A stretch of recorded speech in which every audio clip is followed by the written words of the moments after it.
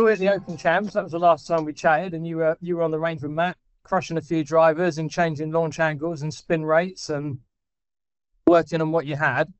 Um, I'm really curious now. That's obviously been a. Would you say that's your best tournament of the year? Is that the best you felt Sunday?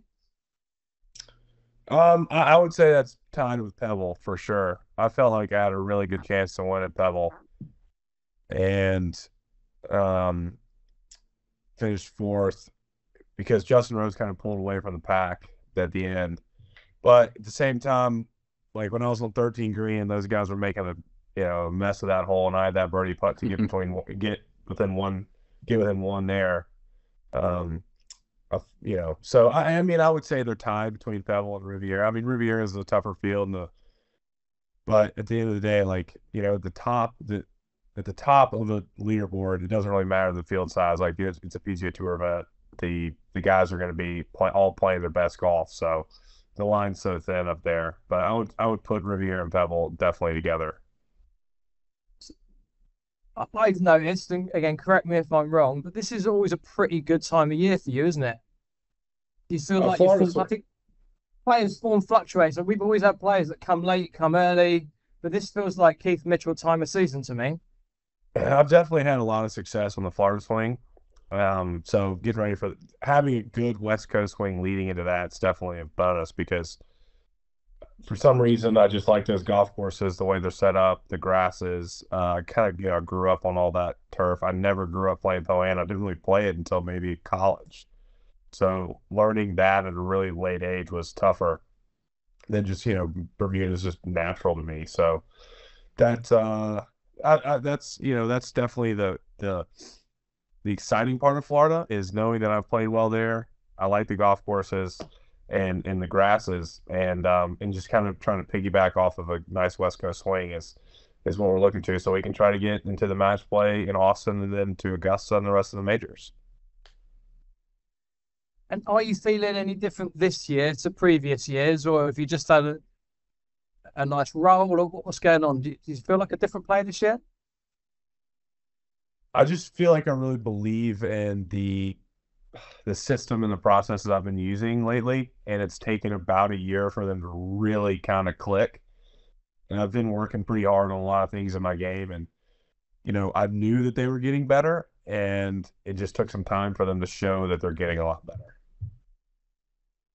I'd say we had a chance to sit down. I guess it was a couple months ago in December, and we were chatting with you as you were working down at Sea Island. It felt like you're more focused than you've ever been. Would you say that's kind of like you're zeroed in, like at a different level than you have been? I feel like I'm not searching as much on ways to get better, and I feel like I know what it takes for me and my game to get better. So it's a lot easier to be focused because you're never guessing. You're just kind of like, this is what I need to do to get better. I'm going to go accomplish it. And then once you kind of have that figured out, it just gets a lot easier and efficient in practice and preparation because you're never wondering or searching or trying to find something that hopes is going to make you play better. Yeah.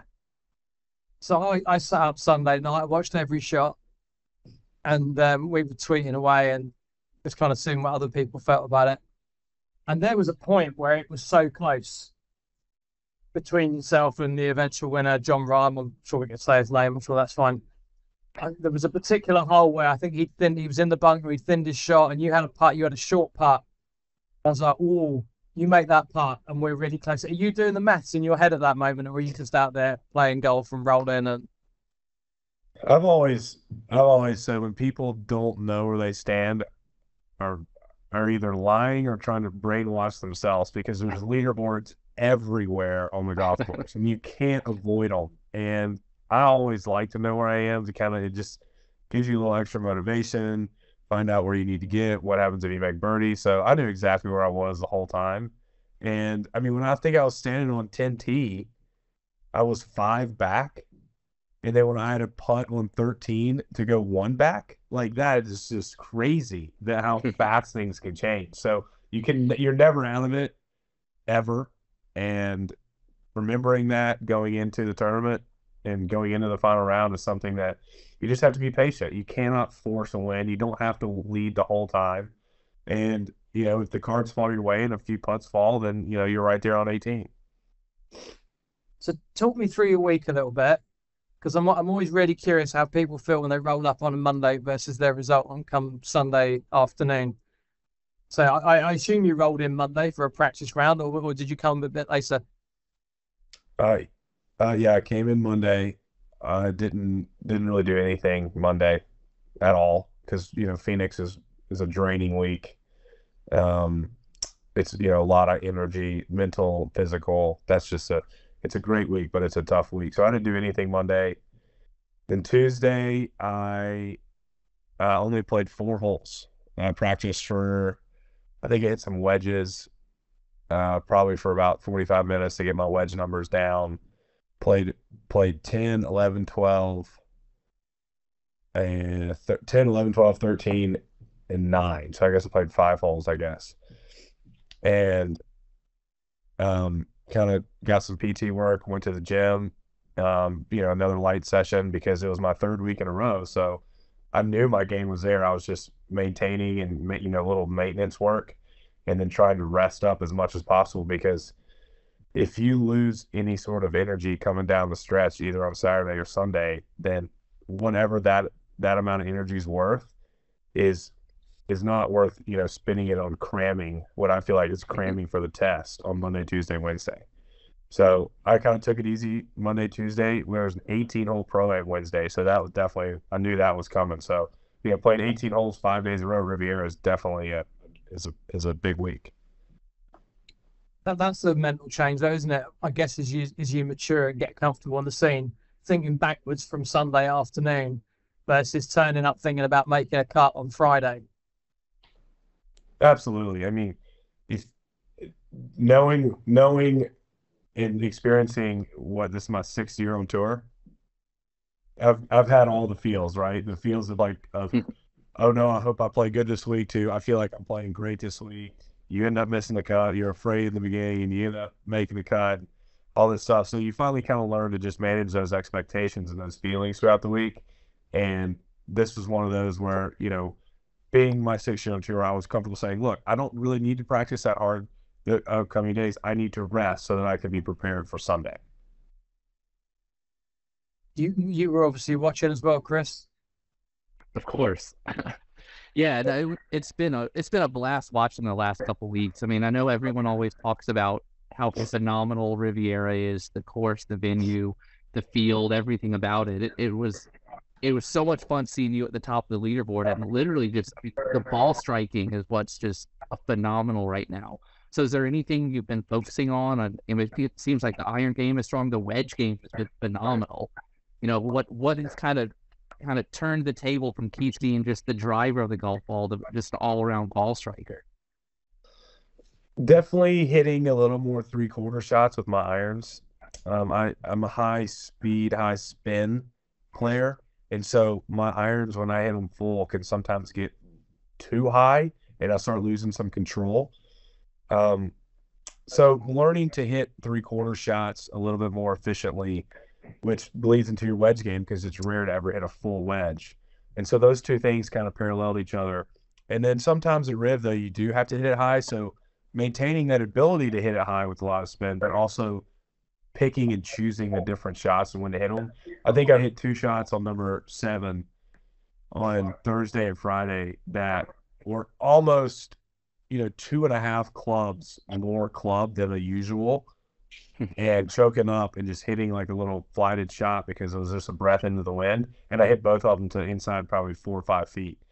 So the commentators were saying over those last 2 days, they felt you actually played the better golf of the 3 players. Did you feel that? Did you feel like you were flowing?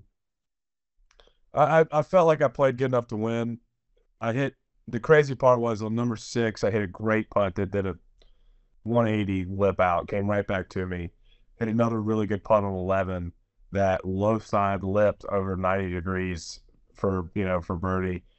And, so those were 2 putts I hit nicely that didn't go in.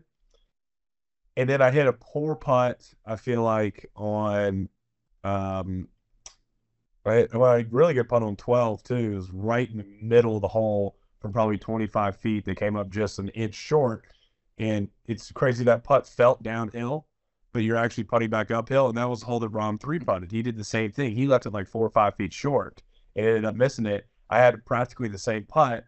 And knowing what he did, I still left it short because that putt is so deceiving. So I hit 3 really good putts that I felt like should have gone in the hole. And I didn't hit a good enough putt on 13. I just had a bad read. I didn't hit a good putt on 15. And I didn't hit a good putt on 17. Rahm's putt broke like crazy off the front of the hole on 17. So I gave it a little more break, and I kind of second guessed it, pushed it a little bit, and I still missed it right. Because that putt was so tough. It looked like it was a left edge putt, but it was actually almost a cup out. And so I was playing with my mind, trying to figure out where that putt was. So, I hit 2 good putts that didn't go in. I hit like 2 or 3 bad putts that didn't go in. So, I can definitely look at myself in the mirror and say, like, yeah, those were not the best putts. I'm not complaining that they didn't go in, but the putts I did hit, well, still didn't go in. So, I mean, there's 5 putts right there, and I won the golf tournament. So, and you must have known on 18 when you stood on 18 with the putter in your hand. I knew you were going to hold it because nice. There was like I don't know, there was like a release of tension, wasn't there?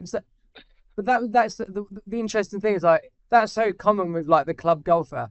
You've just gone through all that pain, and then the 18th just gives you something, and it just felt almost poetic that putt had to drop. That was the hardest putt I had all day too. I mean, not even close. It's straight up the hill. The ball's above my feet, so it breaks left right off my feet, and then that pin tucks. It broke. I think it broke 2 feet the last probably 5 feet. So if you watch that putt, I mean, it's going just straight across the hole. And I looked up, I hit it solid, and the ball's 2 feet outside the left with 5-6 feet to go, and I'm like, oh well, who knows if this goes in? If this goes right in the middle. So the fact that I closed out with that putt definitely put a little, a nice ending to a great week, and knowing how close I was, it is, it's bittersweet. Like, I hate saying close. I hate when people say, "Oh, you're so close, your game's right there." It's like, well, I appreciate it, but like I'm ready for that close to be over. I want to hold another trophy. It's been, 4 years to the, this week since the last time I held a trophy, and that's too long. I don't care how good you're playing. I don't care how, what everybody says about your game. Like I hate to say it, I'm sick of being close. What is the motivation this year then, Keith? Because there's definitely something different in your mindset. What's the big goal out there? I know you've spoken about Ryder Cup before, and we're not a million miles away from that. Is that anything to do with it? It's tough to say because everybody has result goals, but you don't achieve your result goals unless you complete your process goals. So if I write down like result goals, it's like, playing in all the majors, playing the Ryder Cup, contending on Sunday, whatever. But none of that matters. Like, you could have that same result goal right now, right? Like, it doesn't matter until you have your process goals of how to get there. And that's where I try to focus. It's like, look, I'm going to do the best I can today, the next day, the day after that. And whatever comes from that will hopefully achieve my result goals. Because if I just sit there and say, I'm trying to make the Ryder Cup, I'm trying to make the Ryder Cup, well, then all that weight and that worry and that stress goes into your process, and then it actually goes the opposite way. So if you put all that worry and stress into your process, then all of a sudden you look up and then the results take care of themselves. So moving on to equipment, because we have to do that because it's a Mizuno podcast and it would be negligent of me not to talk about a few bits and pieces. Should we start off with you've got a nickname, Kashmir Keith. Do you prefer that to what's come before, or is that one? That's actually been around for about 2 years, and it's kind of an internal locker room thing. And then Colt Knost brought it to the forefront at Pebble Beach. Jim Nance ran with it. And, got to give my clothing guys, Sid Mashburn, some credit because, like, hey, look, they made great clothes. And he's like, well, what kind of sweaters do you like? And he had cashmere on the line. So I was like, well, why would I not take that, right? Like, I mean, who wouldn't wear it if they have the choice? So, of course, I took them. And then next thing you know, that just kind of snowballs in a nickname. And I would say it's pretty rare to have a non-negative nickname, I would say. So it's better than Kevin, isn't it? I still got a Kevin last week too, by the way. How do you bring cashmere to the Florida swing? That's going to be a bit of a challenge, right? It's in the mornings. And I mean, I'll tell you what, last year at the Players, it was like 38 one morning. It was Oh yeah. freezing. So let's go to some clubs then. So new driver went into play. Your driving stats are great this year. I don't know if you feel like you're swinging it better or it's just the same and the numbers are just adding up in your favour.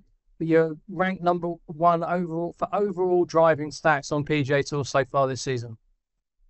It's honestly, the new driver is the the dynamics of the new driver fit my swing so perfectly. I'm a fade guy, and I know a lot of the everyday golfers are trying to get away from a fade and trying to hit a draw. So some drivers are, they can counteract what you do naturally, and you have to try to figure out what it is. And, thankfully Mizuno makes a Z and an X so that, they can fit into each category. But this Z has a lot less spin and a lot more front weight than the prior drivers. And that gives me increased ball speed and decreased spin without having to manipulate the weight in the head. And that has been an absolute game changer for me. I mean, I've probably dropped 300 to 400 RPMs on my driver without changing anything other than putting the new head in play. And that is a dramatic increase because I can hit the shot I want to hit without compromising the engineering behind the driver. And that is such a, like if you take the Mizuno driver and test it exactly how it's supposed to be tested, I'm using it that way instead of trying to, manipulate it to make it fit toward me. And being it as a player to have that sort of confidence in your equipment, just translates straight into the course. You could see it in the driving stats and just your level of comfort on the tee. I think it was Smiley who said he wished he was as comfortable brushing his teeth as you were hitting a drive. Like everything looks so confident with it, and it just feels like you just set up and go because it's going to do what you want it to do. It's the truth, and I've always felt like I've been comfortable with my driver, and so I don't want to say this driver hasn't been. This driver just took that comfort to the next level in the performance because I've always felt like I swung with freedom with that club, and now like this. I remember testing this driver last April, and John said, "Don't get mad at me after you hit this." And I was like, why would I get mad at you? And he goes, "Just hit it and we'll figure it out." So I didn't know if this was a positive or negative. And I hit the first two drives. It's like, oh my gosh, why on earth would I ever be mad at you at this club? This is amazing. He goes, "Because you can't use it until October." So then I got mad at him.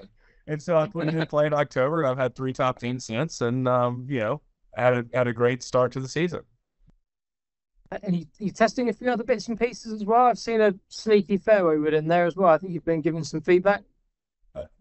The fairway woods are amazing, and believe it or not, this might be the first time anyone's ever complained about a club going too far. The fairway woods are so good that I'm trying to find a way to make them go shorter to hit my distances because they're so hot and they go so high that the 3-wood is almost approaching my driver, and then the 5-wood is almost approaching my 3-wood. So then I have a big gap in between my 4-iron and my 5-wood. So finding a way to actually tone these clubs back is what we're working on because they are so advanced and so good. You on that project, Chris? Are you part of that? I'm on the outskirts of that project. On the fringes, hearing all the results, and it's amazing. We're hearing phenomenal things about obviously the driver, but the fairway woods as well. And we're probably not that company that most people think of when they're thinking of, oh, let me try some new fairway woods. But man, these new ones, and I know some ones that you've tested that are coming in the future are they're game changers as well. So we're excited about it. They're extremely hot.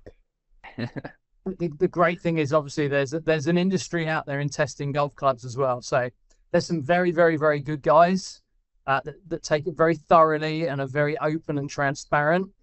And then I would say there's been a few lazy ones as well, Chris, this season, where maybe someone's just thrown that Mizuno driver in, given it 20 minutes, read a bit of press copy, hit it, assumed it wasn't going to be up to scratch for whatever reason, and then made that their outcome. And it's lovely to be able to go through some of those YouTube reviews and just put at the bottom, well, the best driver of a golf ball on the PGA Tour plays it, and he doesn't seem to be too held back by the thing. Right, exactly. The more thorough testing, and that's what's great about Keith, just as a player on staff, is that he's as thorough as they come in terms of testing. He's not putting something into play that's just kind of okay or kind of working slightly better, unless it's doing something measurably different. He doesn't want it, which we respect as a company and as a player, because he wants what's best for his game. And it's just been great to have Keith on staff for the last number of years, just helping us get better at what we're doing so we can help him be better at what he's doing. So, and whether you know it or not, Keith, you were the first guy to put it in play. And now we've got we've got a very small army of younger players looking up to somebody like yourself who now don't question it when we hand them a driver. So I'll give you a good example. I don't know if you met him at the Open, but Marco Penge, phenomenal driver of a golf ball. He's playing Challenge Tour right now. The fact that you're playing the driver made it so much easier to put one in his hands. So we've now got a group of guys, 20 to 25 coming through behind you that no longer have that fear factor of playing a Mizuno driver because Keith Mitchell plays one. So you're one guy, but you actually started a little bit of a movement for us. So it's had quite an impact. It's funny because I'll never forget that I came down in the fall of 2018 to Ponte Vedra to test with Kyle, and I kind of had the same thing. I was like, yeah, I mean, wasn't the driver at the time, wasn't even in my contract. And they're like, we'll just test it to see if we can get some feedback from numbers, or, we're on this mission to make a better driver. I was like, yeah, I mean, I'll happily come test, but, whatever. I'm hitting my other driver at the time. And 10 swings later, I was like, what in the world? This thing is unbelievable. And so I kept testing, and I put it in play immediately and won probably 3 months later for my first tour win. And at that point in time, that was when I knew that the Mizuno driver was as good, if not better, for me, with all the characteristics of that driver at the time, than any other driver on the market, because I didn't have to play it, right? It was something that was sort of, you guys were saying, look, we know our irons are great, but we're going to push for this driver. And, that was 5 years ago now. And it is officially one of the best drivers in the world right now, not only because of the stats that you can see, but I can say that because I would not use a piece of equipment at my strength. Like, driving is my strength. I would never use anything that would hinder my strength, because then I would lose, a lot of my abilities that got to the PGA Tour. So, and every year, we've worked together and tried to find a way to make that driver better and better and better. And I've used every single one in sequence since that. And that is so rare on any occasion, because they've gotten better every year. And this one by far is the best. And that sounds like a marketing spiel, like y'all told me to do that. I mean, that's the truth. Like, I would never use a piece of equipment that would take anything away, whether it's 1%, and I'm only using it because it's adding and adding and adding. And if you're a high speed, fade bias guy, there is no way that Z is not the best driver on the planet for you. And then if you're a guy that, wants to hit a high draw, then you get a different shafts and put the X in play, and you got the same benefits. And that's awesome. That's where having a player like Keith just giving us his feedback, talking about what he's looking for, what does each driver need to do to perform that 1% better than the one before it, and taking that feedback and putting it into the design, putting it into the technologies behind it, has allowed us to advance from a company that, we're just hoping to be in the mix, to a company that when we're in the mix, we're winning the ball speed battles, we're winning the driver launch monitor wars and all that stuff. So it's been awesome. So thank you for that, Keith. Well, and even the aesthetics of the driver we talked about before this new one came out. I got a prototype, and the way he likes toe swept a little bit with the graphics and all these things. And you guys were asking me when it felt. I was like, look, it makes the face look open. It makes the toe look like it swings out. And it was the same exact shape. It was just the graphics on top. We tweaked those graphics a little bit, made it a little more square.